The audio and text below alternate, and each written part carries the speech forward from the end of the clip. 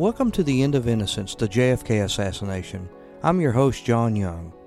The last 3 episodes, we've shifted our focus away from Lee Harvey Oswald and turned our attention to what the Dealey Plaza witnesses saw and heard during the assassination.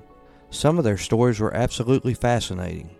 If you missed any of the episodes, go back to episodes 6, 7, and 8 and get caught up.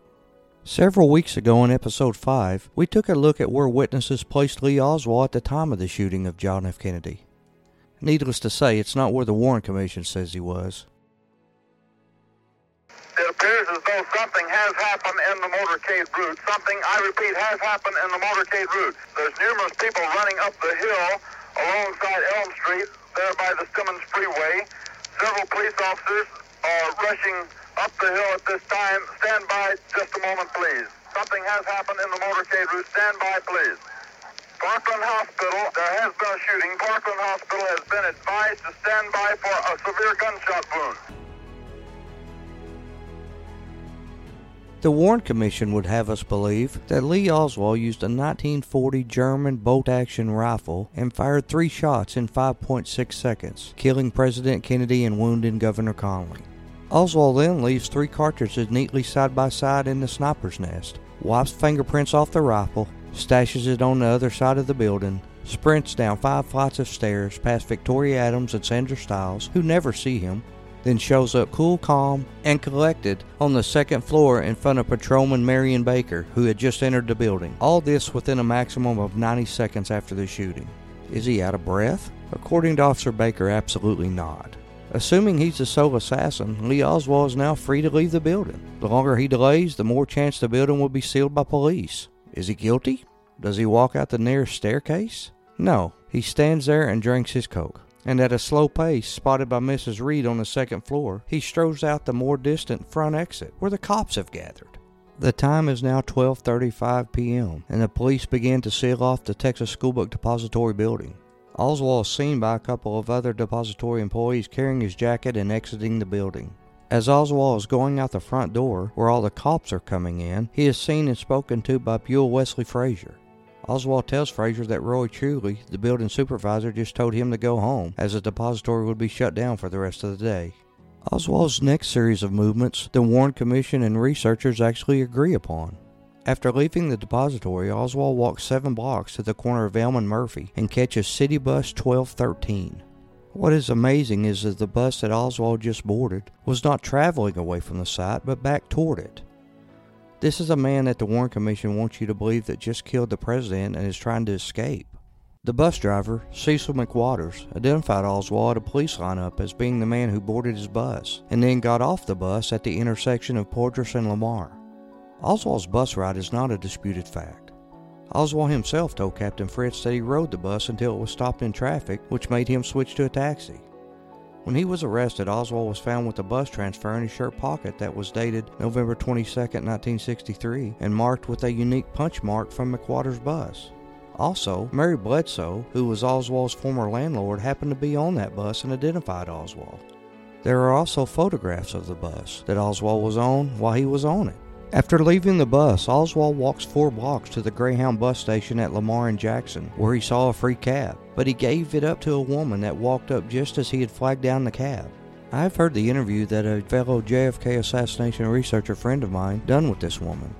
She says it was a very nice gesture for Oswald to do. She said Oswald acted very cool, calm, and collected, and did not act like he was in a big hurry or rush.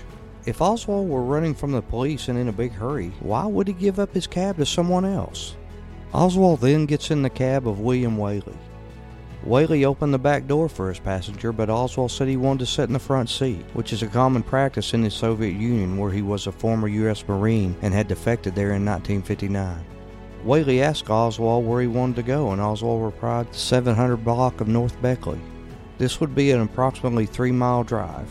And with the sirens blazing and police cars crisscrossing everywhere, Whaley would say, quote, "What the hell? I wonder what the hell is the uproar," end quote. Oswald never said anything, according to Whaley. The Warren report says it would have taken 6 minutes to drive from the Greyhound station to 700 North Beckley, putting Oswald at his rooming house at 1 p.m. But Whaley, the cab driver, says it took 9 minutes, and Oswald arrived at 1:03 p.m. What's the big deal, you say? These 3 minutes will become very important when we start to look at whether Oswald killed Officer J.D. Tippit. So let's see, Oswald got on a bus, then got out when it got stuck in traffic and took a cab to his rooming house. The Warren report was correct about this. So everything's settled about this part of the story.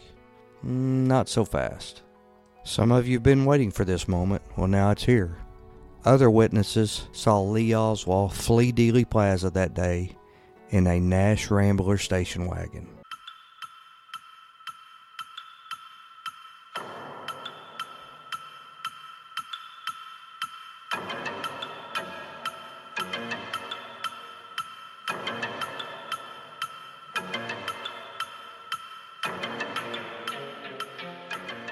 Let's go back to Ed Hoffman's testimony just for a minute.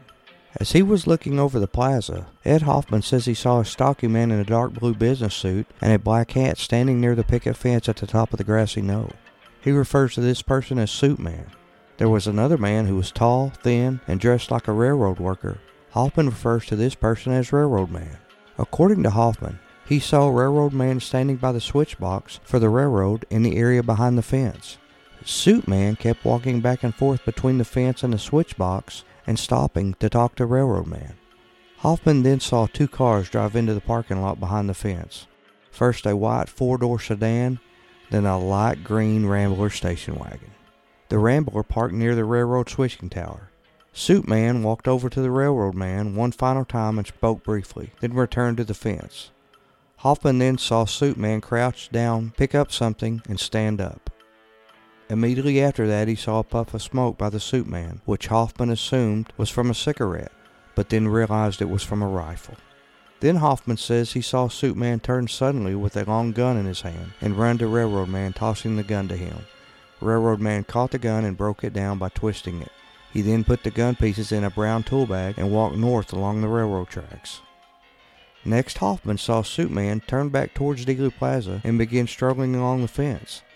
Hoffman saw a uniformed police officer run up the hill and confront Suit Man with a gun. Suit Man held out his empty hands and took out an ID out of his pocket and showed it to the police officer, who then put his gun away. Hoffman then observed Suit Man mingling with the crowd before he walked over to the Rambler station wagon and got in on the passenger side. The Rambler drove out of the parking lot along the north side of the schoolbook depository. Hoffman last saw the Rambler as it made a right turn onto Houston Street. A few minutes after President Kennedy was shot, several people, independently of each other, reportedly saw 2 men leaving Dealey Plaza in a light-colored Rambler station wagon. Marvin Robinson was driving his Cadillac west on Elm Street, directly behind the Nash Rambler station wagon. After crossing Houston, he drove past the Texas Schoolbook Depository and almost slammed into the back of the Nash Rambler when it suddenly stopped. Robinson noticed a white male hurry down the grass-covered incline and entered the station wagon. He then followed the car as it drove under the triple overpass. Marvin Robinson's employee, Roy Cooper, was following him in a different vehicle. Cooper remembered the Nash Rambler stopped so suddenly that Robertson narrowly avoided running into the back of it. Cooper saw a white male between 20 and 30 years of age wave at the driver, hurry toward the car, and enter the vehicle. The FBI interviewed Marvin Robinson and Roy Cooper, but they never testified before the Warren Commission, nor were their statements published in the Warren volumes. Mrs. Helen Forrest saw the same young man run from the side of the Texas Schoolbook Depository and enter a Nash Rambler station wagon on Elm Street. Mrs. Forrest said, quote, "If it wasn't Lee Oswald, it was his identical twin," end quote. Mrs. Forrest was the first and only witness in Dealey Plaza to correctly identify the man in the white shirt as Oswald or his twin. Another witness, James Pennington, also saw the same man in a white shirt run from the side of the Texas Schoolbook Depository and enter a Nash Rambler station wagon. Pennington later identified that man as Lee Harvey Oswald. At 12:40 p.m., Deputy Sheriff Roger Craig was standing on the south side of Elm Street when he heard a shrill whistle coming from across the street.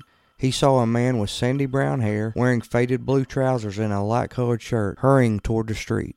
A light green Nash Rambler station wagon with a chrome luggage rack, driven by a husky Latin man with short dark hair, was moving slowly west on Elm Street. The vehicle suddenly stopped due to heavy traffic, and he watched as the car drove west on Elm under the triple underpass and headed in the direction of Oak Cliff. These eyewitnesses, Craig Robinson, Cooper, Forrest, and Pennington, saw a man who looked very much like Lee Harvey Oswald, who was arrested by the Dallas police. But it was not the same man. it was not the Oswald who was shot and killed by Jack Ruby. So who was this man, this Oswald look-alike?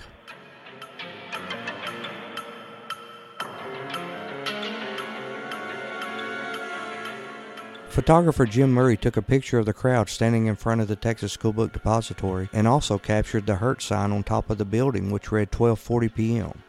Murray's photo shows a man standing on the south side of Elm Street wearing a light-colored shirt and looking at the light-colored Nash Rambler station wagon. Deputy Sheriff Roger Craig can be seen in the photo on the east side of Elm, observing the man as he approaches the car. Here's Deputy Sheriff Roger Craig talking about what he saw that day. As I was searching the south curb of Elm Street, I heard a shrill whistle. And I looked up. It just drew my attention. It was coming from across the street. And there was a light green Rambler station wagon driving real slow west on Elm Street. And the driver was leaning over to his right, looking up at a man running down the grass. So I immediately tried to cross the street to take these two people into custody for questioning. Everybody else was coming to the scene. These were the only two people leaving. And this was suspicious in my mind, at the time. So I wanted to talk to them. But I couldn't get across the street because the city officer who was stationed at Houston and Elm had left his post, and the traffic, was so heavy I just couldn't get across the street to him. But I did get a good look at the man coming down the grassy knoll. And he got in the station wagon, then they drove west on Elm Street. I called Captain Fritz at his office and gave him a description of the man I saw get into the Rambler. And he told me, and I quote him, "It sounds like the suspect we have in custody. Come on up and take a look at him." So I went out and got in my unmarked car and drove to the City Hall, went directly to Captain Fritz's office. And we went into Captain Fritz's inner office, and the man was sitting in a chair behind a desk. And there was another gentleman. I assumed he was one of Fritz's people because he had the white cowboy hat on, which was the trademark at that time of the Dallas Homicide Bureau. And Fritz turned to me and said, "Is this the man you saw?" And I said, "Yes." And it was.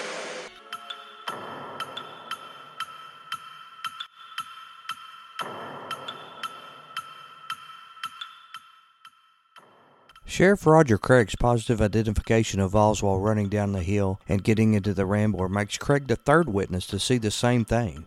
He backs up what Helen Forrest and James Pennington saw. But what Craig says he heard Oswald say to Captain Fritz next is a real mystery. So he turned to the suspect and he said, "This man saw you leave." At which time the suspect became a little excited. And he said, "I told you people I did." And Fritz said, "Now take it easy, son," talking to the suspect. He said, "We're just trying to find out what happened here." He said, "What about the car?"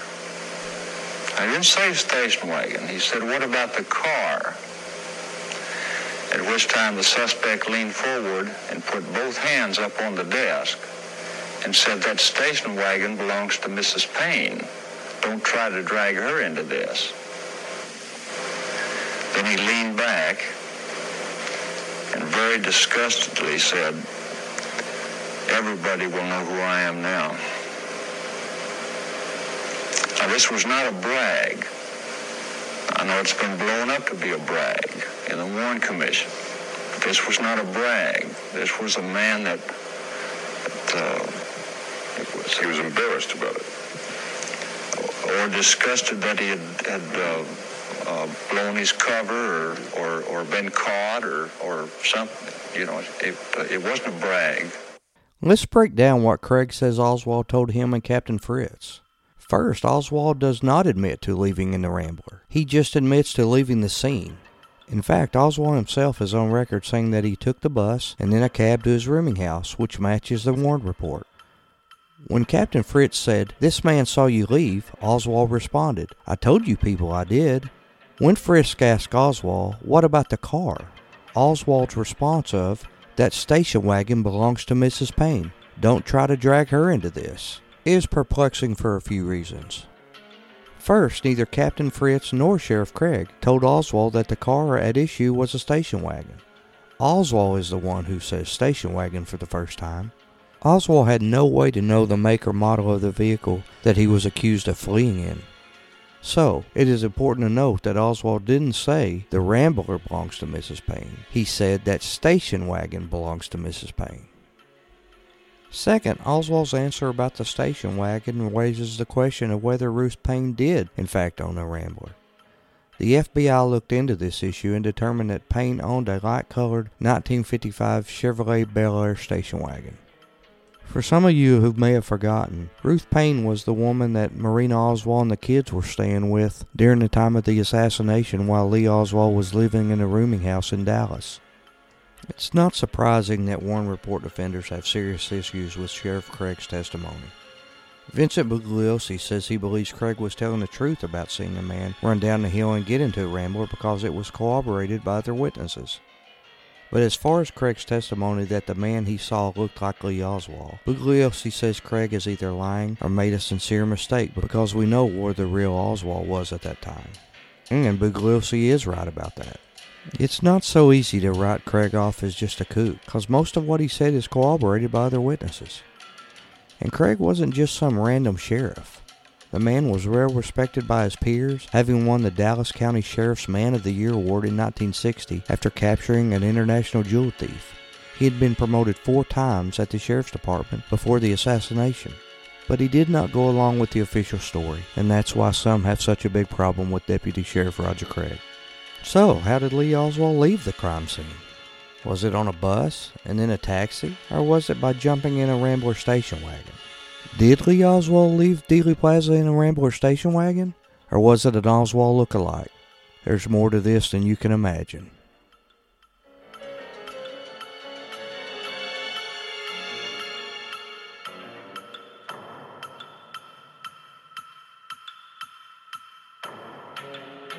I know I may lose some of you here, but stay with me and hear me out on this. I'll admit, there's a lot of strange things when it comes to this case. But one of the strangest set of occurrences leading up to the assassination was sightings of other Oswalds in and around Dallas. Beginning around November 6th, there was a man or men seen around the Dallas area that looked like Lee Oswald and was telling people he was Lee Oswald. These instances went on up to November 22nd. Some made an obvious scene, perhaps to be remembered afterwards. I'm going to be real honest here. If you think the theory of 2 Oswalds in Dallas is just nonsense, you're not alone. I have studied and combed over this case for 35 years. I have interviewed hundreds of witnesses, spent more hours than I can even imagine going through files and documents concerning this case, being in and around a research group, being a part of and being around groups of researchers who have dedicated their lives to studying this case. And I have to tell you, for years, I thought the 2 Oswald theory was nonsense. That's until I started looking into it myself. And there's just not a lot of smoke there. There's some fire. Again, stay with me here and hear me out. There's some things that just can't be explained, other than the fact that someone was impersonating Lee Oswald leading up to the assassination. While the real Lee Oswald did not drive, on more than 4 separate occasions, a man in a furniture store, a man at a car dealership, a man at a shooting range, and a hitchhiker are all seen in the weeks preceding the assassination, and each time the man looked just like Lee Harvey Oswald and stated he was Lee Oswald. And he would say things that caused the witnesses to report these instances to the authorities after the shooting of JFK. Most are documented by the FBI, but no surprise, all were dismissed by the Warren Commission.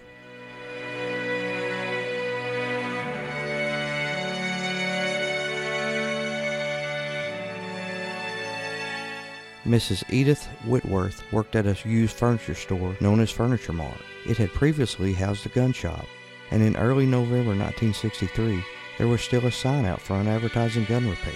In an interview with FBI agents, Whitworth said that around November 6th to November 8th, a man came into her shop inquiring about gun repair. She later recognized this man from TV pictures as Lee Oswald. She advised him that there was no longer a gun repair shop in her building and directed him to a nearby gun shop. The FBI report goes on to say that Whitworth stated that, quote, Oswald inquired as to both a living room and dining room set, stating that he would need both in the near future.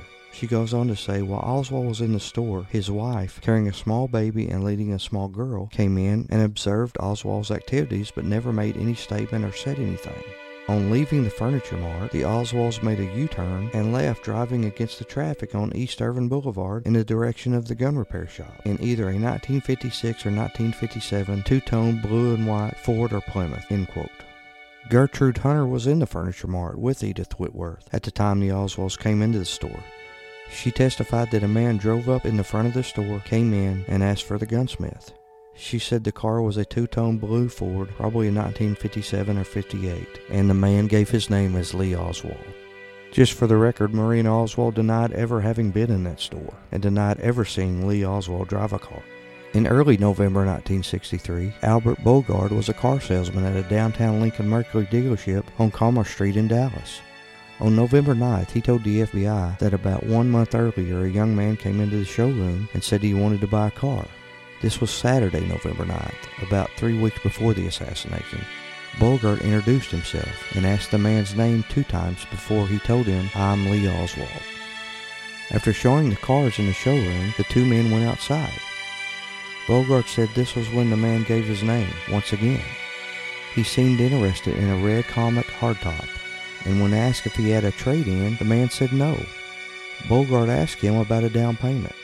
The man said he had some money coming in a few weeks and would pay cash for the car. Next, the salesman took a similar car from the lot and asked the man if he would like to drive it. He said yes. The FBI documents the trip that the 2 men took to Stevens Freeway and opened it up at speeds of 75 to 85 miles an hour. When they got back to the dealership, Bogart asked him to fill out some paperwork, but the man said no. He asked 2 more times for the man's address or phone number, but the man refused. Bogart would then give this man his business card. Bogart then wrote the name Lee Oswald on the back of one of his own cards and put it in his pocket. After the president was assassinated, he mentioned the card to other workers whom said, quote, "He ain't a prospect anymore," end quote. He threw the card in the garbage November 23rd, began the many visits by the FBI in identifying the man as Lee Harvey Oswald. This incident is corroborated by the assistant sales manager and a second salesman who recalled the customer described by Bogart. Another salesman recalled Bogart asked him to assist the customer should he return in Bogart's absence. The salesman and his wife recall him having also written the name Lee Oswald on the back of his card. One of these witnesses quoted the customer as saying, quote, "Maybe I'm going to have to go back to Russia to buy a car," end quote. If this remark was in fact made, surely he would have remained in the salesman's mind and was intended to.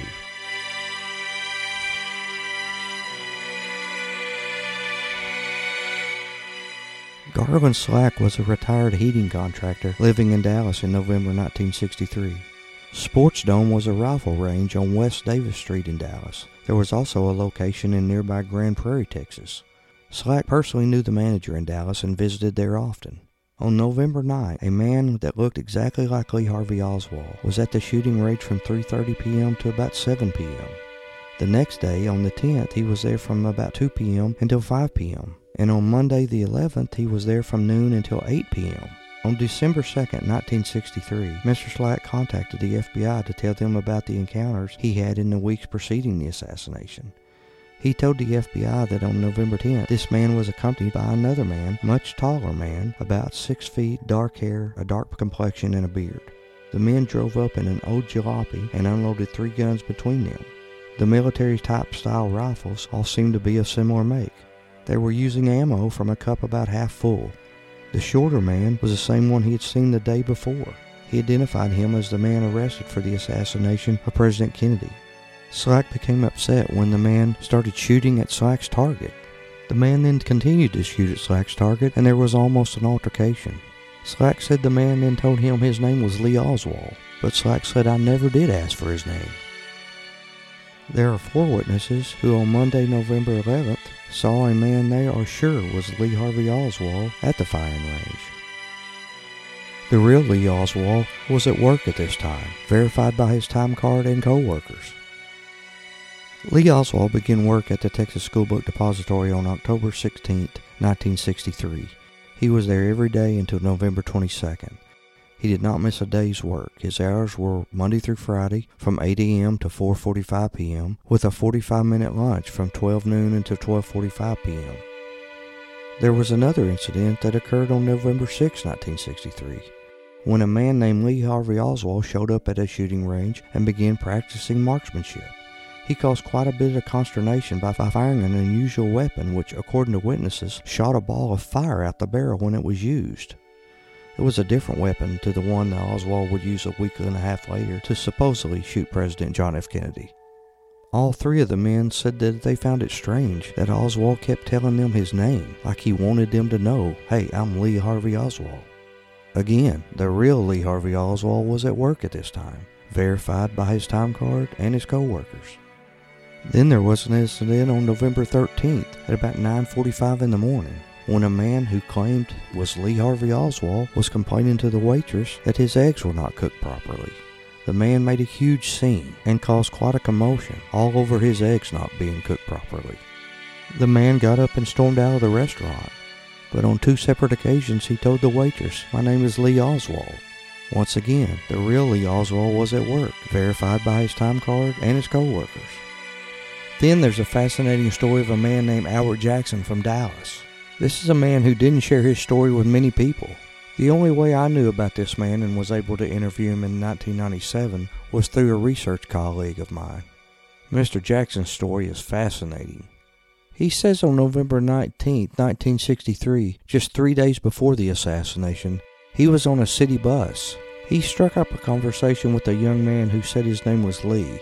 Mr. Jackson said him and this man Lee talked for several blocks, and then the bus came to a stop and Lee got off the bus. He then said a couple blocks later, a man that was identical to the man named Lee that he was talking to got on the bus, but was dressed differently. He said, I remarked to the man, quote, "Hey, do you have a twin brother?" "No, man, I'm not joking. You've got to have a twin brother, and he was just on this bus." "I mean, do you have a brother named Lee? Because if so, he was just on this bus, and man, you two look identical." End quote. He said the man says, "I do have a brother, but his name is not Lee, his name is Robert." And we do know that the real Lee Harvey Oswald had a brother named Robert. Mr. Jackson said he sat there mystified the whole time. He said, I kept staring at him, and finally he got up and moved to the back of the bus. Mr. Jackson says, quote, "When I say there was 2 Lee Oswalds on that bus that day, there were 2 Lee Oswalds on that bus that day. Or at least 2 men that looked exactly like Lee Oswald that I would see on TV just 3 days later, accused of shooting President Kennedy." End quote. Mr. Jackson went on to tell me that it had bothered him for years, and for a long time he didn't realize his story was important. It's obvious that he saw the man that we all know as Lee Harvey Oswald, because the man said, "Yes, I do have a brother, and his name is Robert." And we do know that Lee Oswald had a brother named Robert. So he for sure talked to who we think is Lee Oswald. But who's the other gentleman he talked to? Was this a Lee Oswald impersonator? See what I mean when I say there's a lot of smoke around this? And you haven't even heard the best one yet. The story of how and why Oswald was impersonated is complicated and often strange, but it's no theory. While murky in places, much of the story is very well documented and undeniably truthful. If you say you're not convinced that there were 2 Oswalds in Dallas leading up to the assassination, you will not want to miss next week's episode. This is the evidence that convinced me there was more than one Lee Oswald in Dallas leading up to the assassination. It's one of the most interesting and tragic tales from the Kennedy assassination. It's the story of a man named Ralph Leon Yates. You don't want to miss this. We'll see you next week.